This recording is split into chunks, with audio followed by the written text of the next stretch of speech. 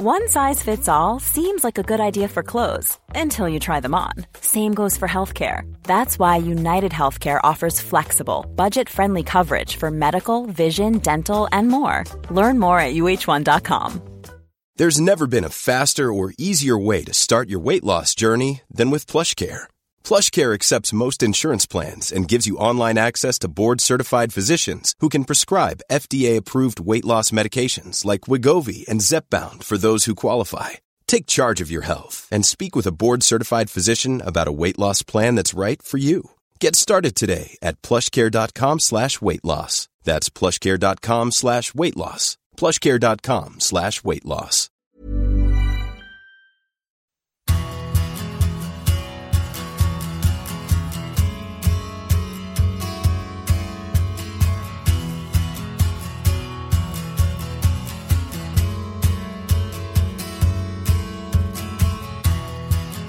Thankfully, you're about to listen to part 2 of the big interview with Phil Neville. If you haven't caught part 1 yet, come on, keep up. You might want to do that. It's good. Not me, him. In this one, you're going to hear all about how Phil decided to take on a new life in Spain, largely thanks to an extremely brave and interesting decision that his son made, and what the family has learned since then. If you're interested in the complex differences between football culture in Spain and Britain, then you couldn't wish for a better guide than this one. If you like this big interview and our other ones, you can rate and review them on iTunes. What that does is it helps other football fans find this show. Finally, when Phil and I met up in Hotel Football, he was promoting Class of 92 out of our league. You may be watching the very funny and interesting, detailed BBC series, and the book is out now. It's a pretty unique story in football, told brilliantly by the Neville brothers, Nicky Butt, Ryan Giggs, Paul Scholes, and the author, my friend, Rob Draper. Buy it. You'll enjoy it. Here comes Phil. He's awful good.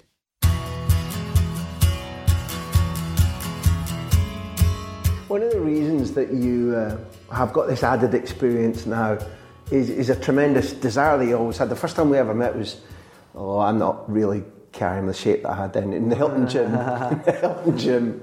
We had a quick chat about football, and you pointed out the window down to the Cervantes Institute. Yeah. It's sitting there looking at me, because I've always promised myself I'll go and learn Spanish. And the call came from Valencia, and you went there completely independently of what would happen subsequently with Nuno being sacked and so on. Yeah. Before we talk about the football, this is not a minimal point, and it fits into the sort of mindset and the discipline that you're talking about, whether it's Harvey or the Spanish kids. I think it's become a cliche that the Neville family succeed because they work hard and get up early and all that kind of stuff. It's very easy to talk about, but it's much harder to do. Your Spanish is very good, I know.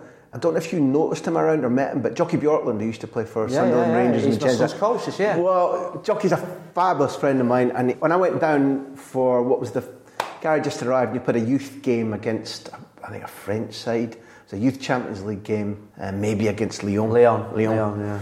And I went for a coffee afterwards, Jockey, and he said, Gary's got a hard road to follow because Phil's around the training ground already teaching in Spanish, talking to all the parents in Spanish. He said he's learned Spanish quicker than I did. He was glowing with his praise. And I remember when you went away, there was a Spanish, you kind of like a goodbye letter to the... First of all, before we talk about the football, what was exactly the process of learning Spanish? Because it's brutally hard to work, to be a coach, to be taking sessions, to be coming home knackered in a new country, a hot country, getting up at your time of day, and then saying to your brain, now start learning.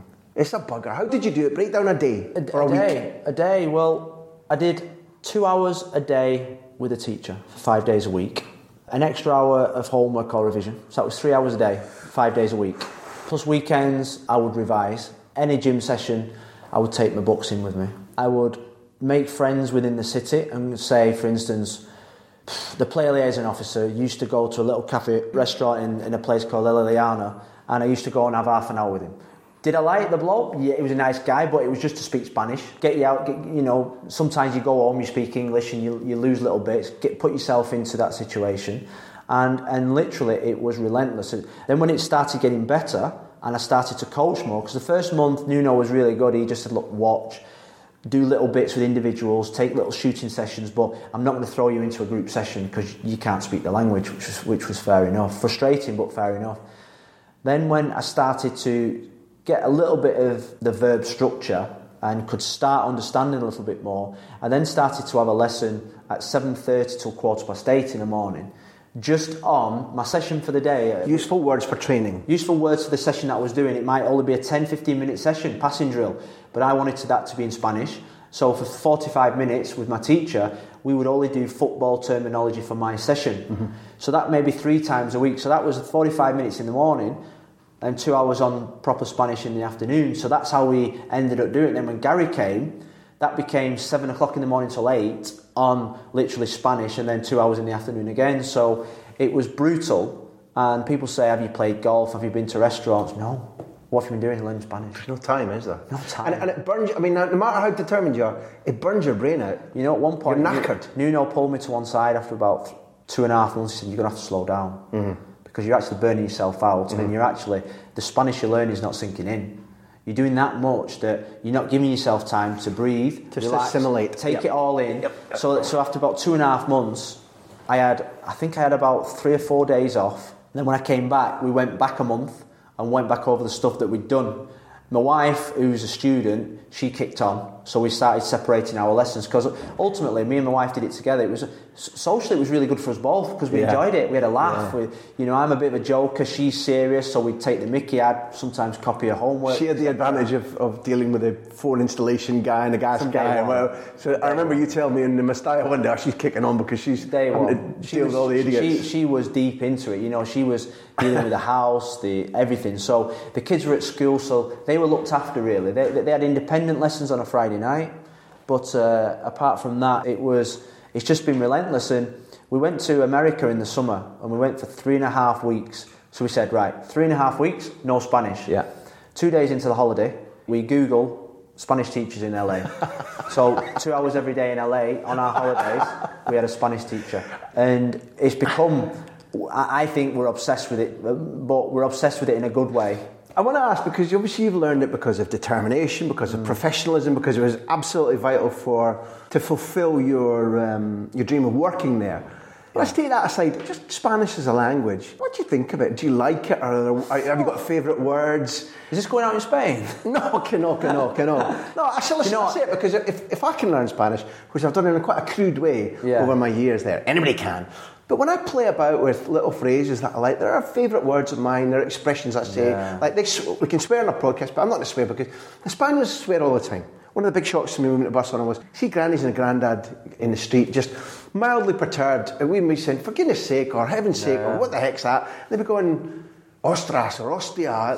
They use the word. On a bloody academy game, hostia, puta madre, hostia. No, they don't actually mean it as bad, but they swear like nobody's business. Like the Spanish language has given me something that no other thing in life has given me. It's given me more confidence to speak, because it's an expressive language.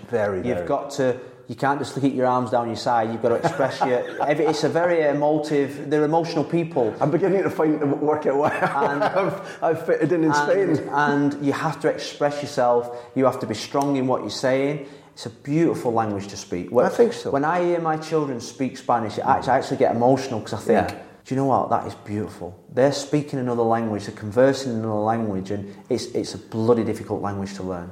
The different tenses, the different verb structures, stems to each verb. Do you know the thing that if you ever go back, because you've revised in Spanish and gone backwards, if you ever go back to English and look at it, and look what we asked the Spanish to do, with the way that we know what our words are supposed to, breakthrough should be breakthrough, or breakthrough. Yeah. That's why the Spanish say all our words. Our language is far more difficult. It's funny when Leicester won the league, and hearing them say, Leicester, so they none of them have got a clue about Leicester. There's a guy that stayed in England. Sean spelled Sean, Cian. You know what I mean? And it's funny because the Spanish say what they see. So all I'd say, I agree with your grammar point. Yeah. But some of the words in Spain, you just say what you see, which is kind of cool. Definitely. You know what? I love the language. I'm obsessed with the language. I think it's a beautiful tool. My goal now, I'm living out in Spain still now for a year, is to be absolutely fluent. Mm-hmm. And my teacher is fantastic, because I'm a bit lazy. I'm a bit lazy in terms Can we of just cut that bit? my Spanish. I cut corners in my Spanish. How you speak? Speaking, yeah. Well, you're going to be a Spaniard in that case. But my teacher wants me to speak perfect because in 2 years' time, she wants me to be able to work for Spanish TV in Russia in 2018, and she's. You know what I mean? But she wants me to have the basis of... If you want to be able to communicate to the Spaniards, keep cutting corners because they'll run it together. It's machine gun fast. Definitely. They pronounce words badly themselves, I'm talking and differently. And, You know, but that's my goal. In 2018, Russia, I want to be working for Spanish TV at that time. I want to be speaking Spanish. Look, I've done interviews in Spanish now. I've done 3. And the goal is for this year to kick it on another level. You know what I mean? So... Look, I'm not perfect by any means. I understand most things, I read most things, and I speak pretty well. But I've still got, I think, another 40% to go. And it's practicing. We've got a terrifically astute football mind, and what both of us really want to try to understand is what you've seen in Spain in terms of coaching that has made you in class of 92 out of our league. You make a really interesting point about seeing an English team at 14 playing in a tournament with their Spanish teams, and English players are at least as good. And you raise the question and you say, so why is it that in the past, by the time they're 18, the Spanish players will be better in inverted commas, maybe not raw better in their innate attitude or playing ability, but technically and tactically they'll be more intelligent, they'll have more experience, and you project forward that might well be happening in 4 years' time. What have you seen in Spain from your experience that tells us what it is specifically that they do differently to make their raw product into better footballers? The coaches in Spain, I say they put more meat on the bone. They stop a session and coach. They don't waste a minute in a session. If a pass is behind someone, they'll correct it. They'll correct the body shape. They'll correct an angle. They'll correct the little things. Without the little things, you know, people say, how come today we didn't get any flow in our passing? You know what? Sometimes to keep possession, maybe it's just a change of body shape. Maybe it's just a change of body angle. Maybe it's just a change of position. In how you receive the ball. Okay. Maybe it's a change of position, the third man that's going to receive the ball, the angles that you create for each other. And, you know, they have... We call it a box in England, they call it a rondo in Spain. They coach in the rondos, they coach looking one way, passing the other. They coach using different parts of the feet to pass on, practicing your left foot, your right foot, outside the right foot. They don't waste a minute in any session to teach, to learn, to coach. And like I say, they put detail into it, they think long and hard about it. There's never a session where you think, we're just going to have a jog around, 5-a-side and off you go. No, every session has a meaning. And every session has a direction. Every session has meat on the bone. That's what I've tried to add to my planning. It might be a possession where you put little goals in or little directions in, or the shapes and angles of goals, positioning of lines on the pitch, position of players. It's just more detail. Does that degree of being able to intervene and educate and teach better come from having different original objectives from either the footballing culture or the club or the coaches saying, we want them to achieve this, this and this, compared to maybe what some of our academies or what Lilleshall used to, or our clubs or whatever, semi-professional coaches have as their original objective? Because it seems to me is, if the process that you've described, which is interventionist, it's teaching, you need to have clear original goals, and maybe better original goals are the things that are driving what you've seen. Well, I think a lot of the players at 12 in Spain probably wouldn't get into academy football in England because of the size. Yeah, they wouldn't. Of course they wouldn't. You're right. They wouldn't. But no, there's a couple of players in my son's team that are actually the tiny, the midgets, but they're actually earmarked already to be first team players. They're actually, you're talking about an 8-year plan for these players. Why? Well, he can control the ball, he can pass, he's got good intelligence, he takes up good positions on the pitch, he's a good boy, he's well mannered, he's got a chance to be a footballer. Yeah, but he's only 3 foot. Yeah, but if you look at his dad's probably 5'10". He'll get there. It might be 17, 18, but he'll get there. Jordi Alba, Jose Gaya, they're all tiny. Jose Gaya was a centre forward. Gaya can play as well. Gaya can really play. Gaya can play. Gaya's got and he was doing what you're doing, because he was doing 3 hours there and back from Alicante, age 13, with his homework in the back of the car. Monday afternoon, we went to a place called Tavernes, which is about 50 minutes from Valencia. Harvey's best friend in his team travels every day on a bus from Taverna to Paterna. Paterna, the Valencia training ground. The Valencia training ground. And we was driving to this place, and it was like 50 minutes away. It was right on the beach. He was like, dear me, 4 times a week he does this. So he gets home from school, gets changed, gets on a bus, does his homework on the bus, gets to the training ground, trains, gets on another bus, goes home, gets home for 11:30, has his dinner, goes to bed, gets up at 6 o'clock the next day to do his homework. That's 4 times a week. Oh, that's that. That's real life. Mum and Dad we went to his mum and dad's restaurant. Mum and Dad never watch him play. Why? Because they're working in Spain. You eat late, don't close till 2 o'clock. Next day, get up, etc. Desayuno, almuerzo, which is breakfast and snack, and it's conveyor belt. They can't get in a car. He's got to get on a bus. It's real life. The accommodation that the boys sleeping at the training ground is, you wouldn't put your mother-in-law in it. It's not palatial. It's 2 bunk beds, 4 in a room. So it's basic. Basic. But it's not brutal, is it? No, it's not brutal, but it's basic. It's not what the kids in England have to put up with. They wouldn't put up with.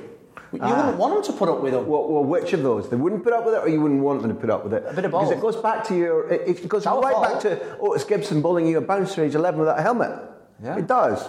Yeah, but when Otis Gibson, when the call came to go and play for the first team because somebody hadn't turned up, my mum went, go. Deep end. That's a special. Deep end. No, mum, I'm only 10. I'll play for the third team, second team. You're playing for the first team. This is a chance. No, they don't want to play. You go and show. Get out there and stuff them. Don't want to though, mum. You get out there. This is the making of you now. Because would you accept that you grew up with, or did you? I don't want to frame the question, but I certainly grew up thinking that Spanish culture, Spanish football culture in particular, and I'm a lot older than you felt they were soft. Yeah. You felt like they were a little bit milk-fed. Most of them hadn't travelled. When they started to come over here originally, whether it was Morientes, not Gaisca, they didn't like it up in Captain Mannering. Yet you go and lift the lid about the Spanish football culture, and there's determination, there's values, they work brilliantly hard. If I was a Spaniard, I wouldn't like to live in England. I wouldn't, because it's a shock. It's a shock. The culture's totally different. The weather. I mean, if it gets to 16, 18 degrees in Valencia, they've all got coats on. Yeah. If it gets to 18 degrees here, we're all at Blackpool Beach or at Southend sunbathing with our t-shirts on. And I come back now, and if there's a cloud in the sky like there is today, I feel a little bit like down. Yeah, totally. I feel down, and I can't wait to get back to Valencia. People, when I try to explain to people, originally, you're like, I've had a tough week, and they're like, yeah, but you're in Barcelona, you can sunbathe. Whoa, I didn't come for the sunbathing. But secondly, after you're there for a little while, maybe a month or two, it isn't about the actual heat or the sunshine. No. It is about light in the morning, blue sky, feeling, the day's got potential. I like this. If you think about it, they don't have lunch till 3 o'clock. Mm-hmm. They don't have tea, they don't have dinner till 9, 10. Yeah. I mean, in England, 5:30, I'm at my grandma's house having my hot pot. At 7 o'clock, I'm preparing for bed. Yeah. Do you know what I mean? At 7 o'clock, they're just getting home from work. And you know, I've got a lot of friends in Valencia. And you know, what time are we going out for dinner tonight? 8? 8 at the latest? 8? I'm going, I'm at the gym. Was this the biggest cultural clash that you had over there? Yeah, without a shadow of a doubt. Bedtime and late night eating. Two massive cultural, was the actual late nights, the later night, the day being a bit later, and 2 timekeeping, punctuality. Yeah, punctuality is bordering on an absolute joke. You know, 10 o'clock your electrician comes to your house doesn't mean 10 o'clock, it means when he wants to come to your house. And you know what, it takes you 2-3 months to get used to that, but once you get into that frame, the electrician's coming Monday morning, okay, no problem. If he comes in the morning, no problem, afternoon. When he comes, hola, ¿qué tal? Muy bien. That change must have cost you a little bit, because it's very stressful. If you kind of set your timetable in your head and you've got a full day and the guy says, be there at 10 and he means I'll be there next July. I'm German. I'm robotic. I'm sort of like, if it's 10 o'clock, I'm there at 9:45. I'm there opening the gates for people. It's a standing joke. So when I used to go to the training ground, and it was my first day at the training ground, it was 10 o'clock start, 7:30 I was in. No one was there.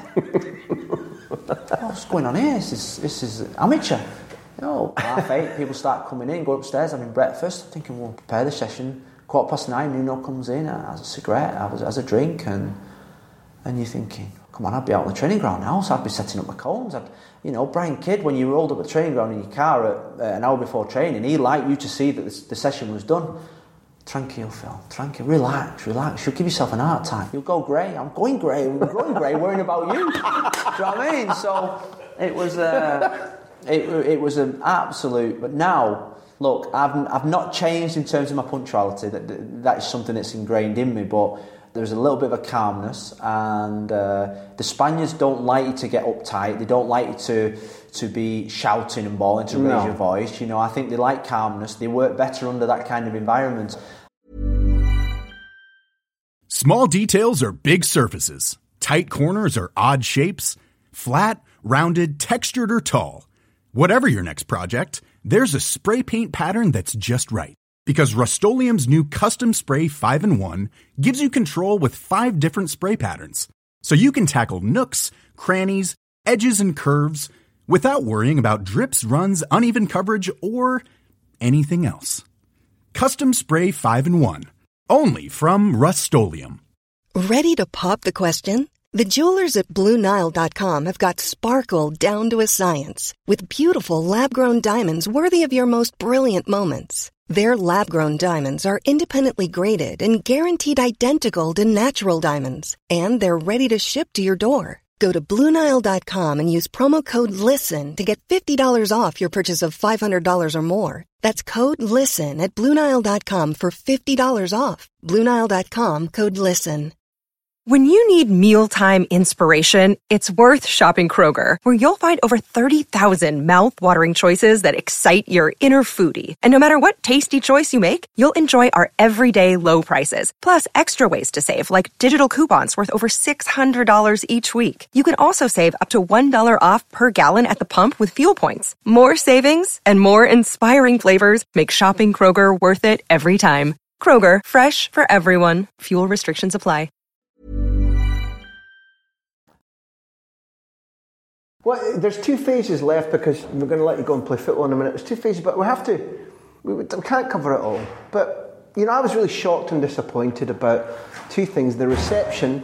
The reception for you was, I think, markedly different from what I could see at Valencia. From the fans, from the media. Yeah. I think originally you were accepted and understood, and the appreciation really grew.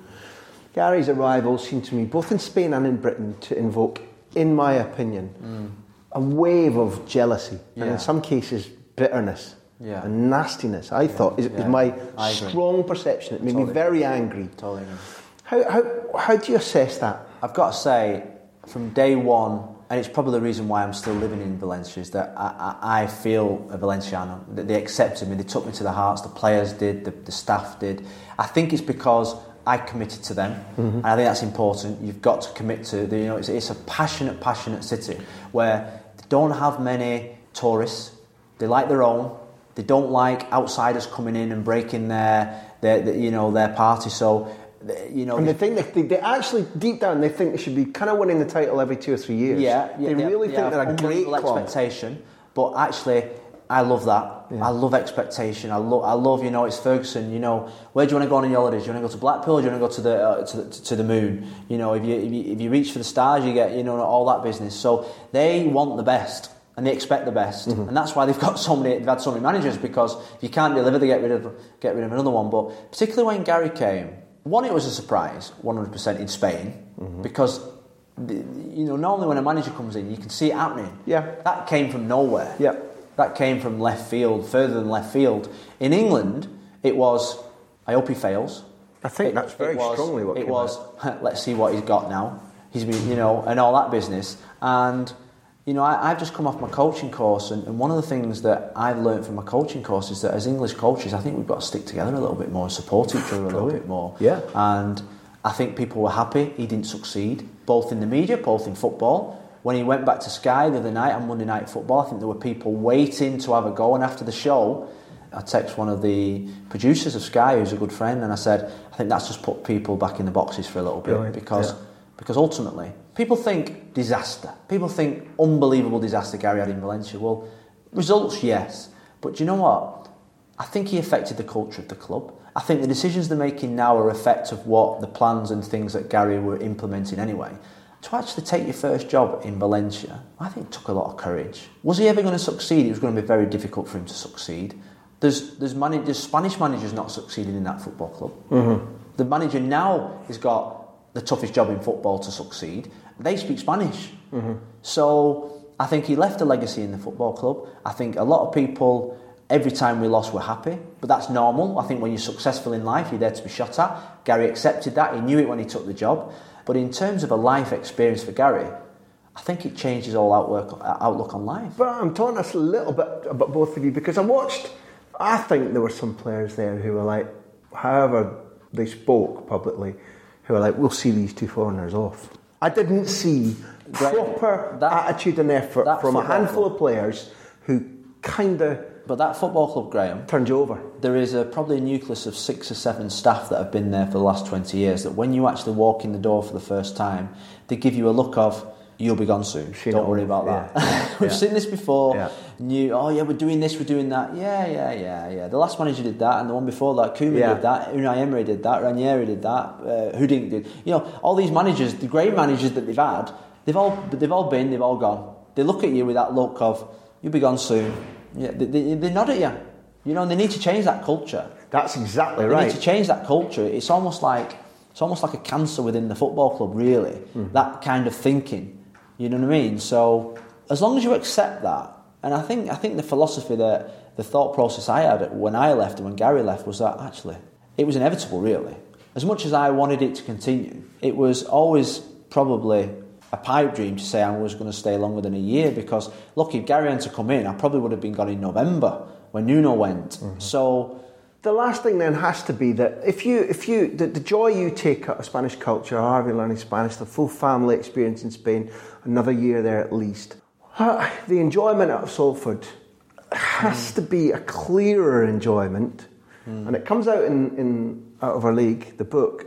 If you're more involved regularly, I know that you're, as a group, it's not direct hands-on and intervening with the chief executive of the coaches, but how are you going to get the satisfaction that you'd like to get from that distance? Is this just a temporary thing, so that you can imagine yourself in your own game plan? In 2-3 years, the Salford project will still be expanding, it'll still be important to me, and I might be back?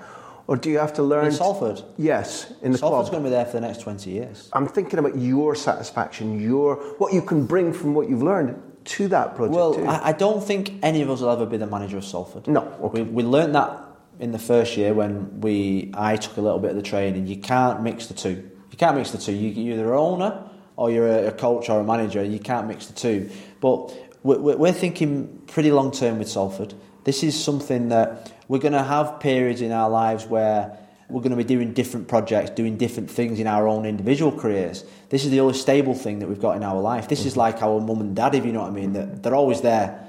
You go off wherever you're on, but they're always there. They're your foundation. Salford is our foundation, and Salford is something that we probably get more enjoyment than anything else we do.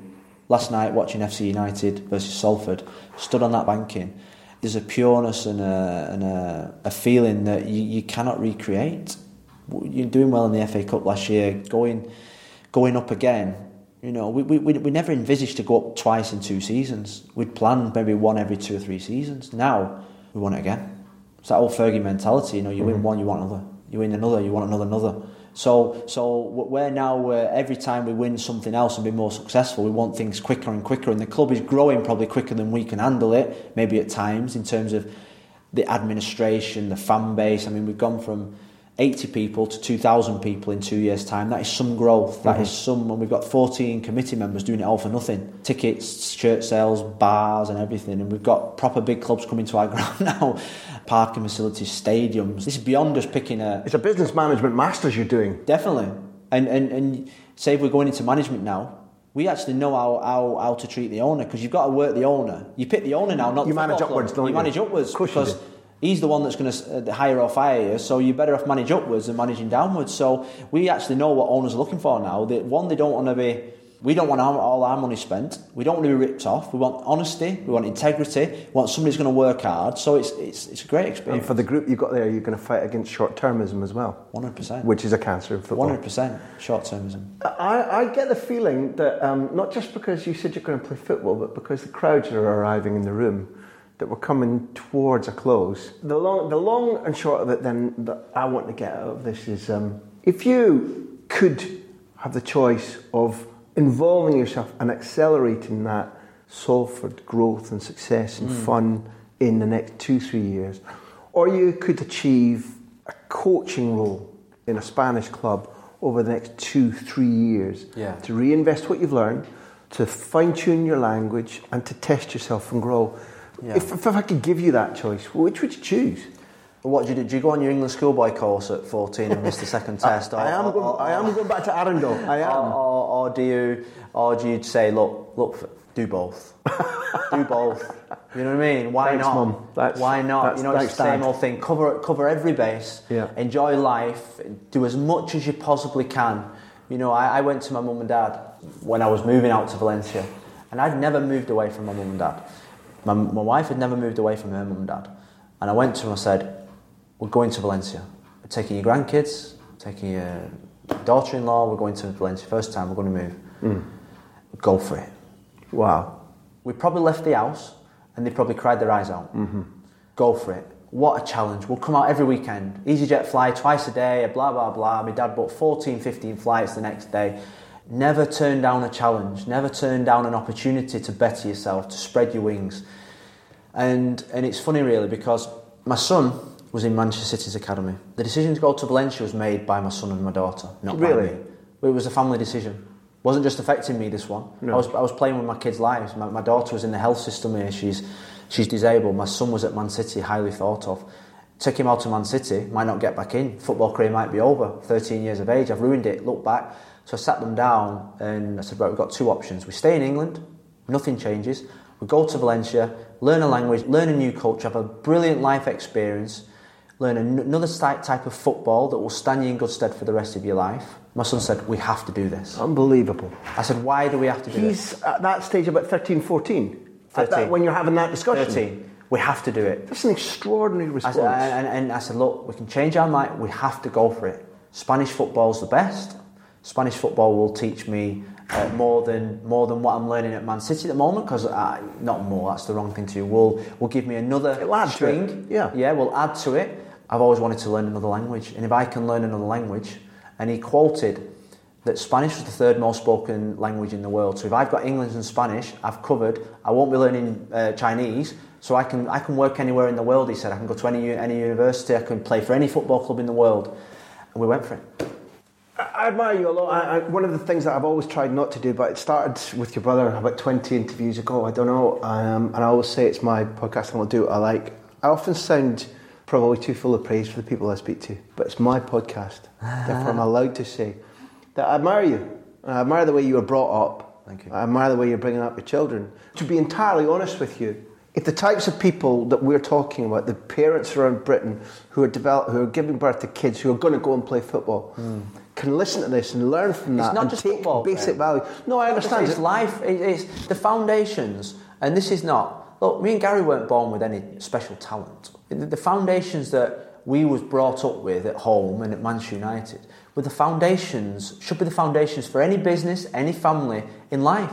Hard work, integrity, determination, humility. These are strong words that are easily said, but they're the basis for any successful Richard Branson or Manchester United. Manchester United's built on those traditions. Why has that been eroded? Because you would accept, and because you corrected me because I said it poorly, that has been eroded in our society, in our country. Look at the foundations of the great Scottish football managers. No question. Do you know what I mean? They had it hard, they had to sacrifice. Yeah, usually they were trying to make sure they didn't go down the pitch anymore. But it was done through hard work, determination, and all those fundamentals that... Look, you look at Floyd Mayweather. People see Floyd Mayweather with all that in private jets, but do you know what? He's training at 2, 3, 4 in the morning. Ronaldo gets back from a European game and goes straight to the gym. He's in the gym 2, 3 hours a day on top of his training. The foundations he's got, just because he's likes a private jet or likes a cat, he's earned that. He's earned that. No, I've got but he doesn't forget the foundations that got him there. Couldn't agree more. People say to me, and it's not just football, the foundations I'm trying to put into the players that I coach, my son and my daughter, it's not just because I want my son to be a footballer. I want him to be successful in life. And them are the foundations that will make him successful in whatever avenue he chooses. That's why when people say it's just easy to be a footballer or this to be a footballer, well, no, actually the foundations I'm talking about. about putting yourself out your comfort zone, about challenging you, and about stressing you, and about being hard on you. Having the willingness to say at 13, I need to expand myself, Dad. Yes, we'll go to a different country and leave my friends behind and leave my career behind. It was a tear-jerking moment. Unbelievable. Because if you'd have said, I love my friends at Man City. Yeah. Because you say, I know you love your friends, we'll stay at Man City with your friends, we are going to Valencia. Tearjerker Annie will be listening to this, and when we told Annie that she was moving back to Spain where she was born, and she was about 8, she had told us the week before that her school teacher, who she adored, had come in and said, class, I'd like you all to prepare the best moment you've ever had in life. And she said, not knowing that she was going to be told a week later that she was going to Spain, hi Annie, the best moment I ever had was coming to this school, to Mosshead Primary. So she told us all that with us knowing that a week later we were going to be saying, so if you're talking about tear-jerking, what a cool kid you are, Annie. Yeah. But I genuinely say that seeing as you corrected me, and what I wanted to do is hand over praise and wish that people would take and reapply these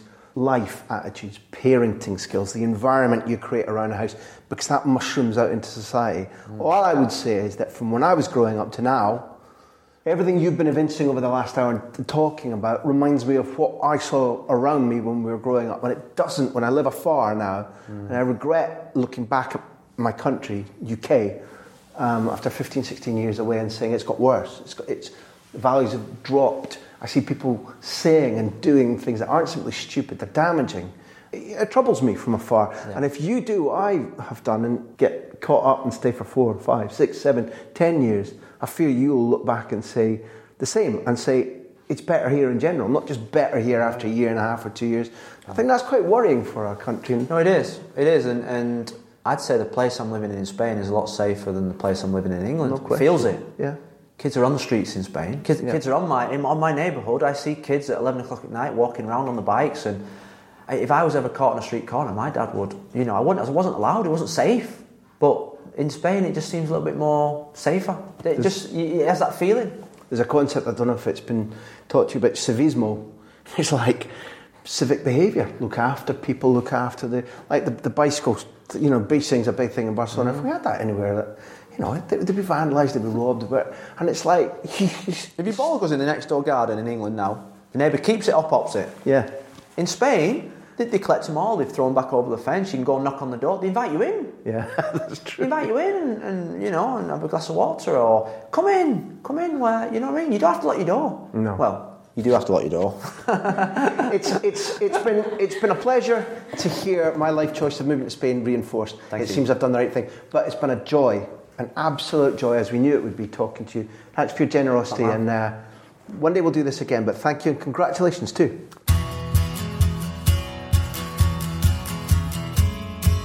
There you go. The Big Interview is produced by Backpage and by me, Graham Hunter. Thanks as always to Beer Jacket for the music. Please don't only keep up to date with everything that we're doing at grahamhunter.tv, but sign up. It's free. There's a little box for your email address, and it means that you won't miss an episode. Never mind all the podcast apps that you've got. I'm Undercast, Overcast, Wombling Free, whatever it might be. Sign up with us, and we send you the podcast every time it comes out, and we tell you about little pieces of news, and we allow you to get your questions to us for the guests as we announce them.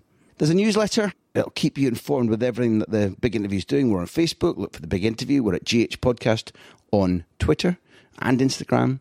Please keep in touch. Let us know what you think.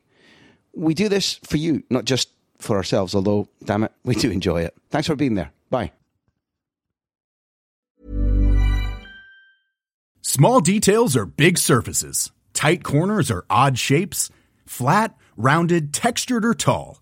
Whatever your next project, there's a spray paint pattern that's just right. Because Rust-Oleum's new Custom Spray 5-in-1 gives you control with 5 different spray patterns. So you can tackle nooks, crannies, edges, and curves without worrying about drips, runs, uneven coverage, or anything else. Custom Spray 5-in-1. Only from Rust-Oleum.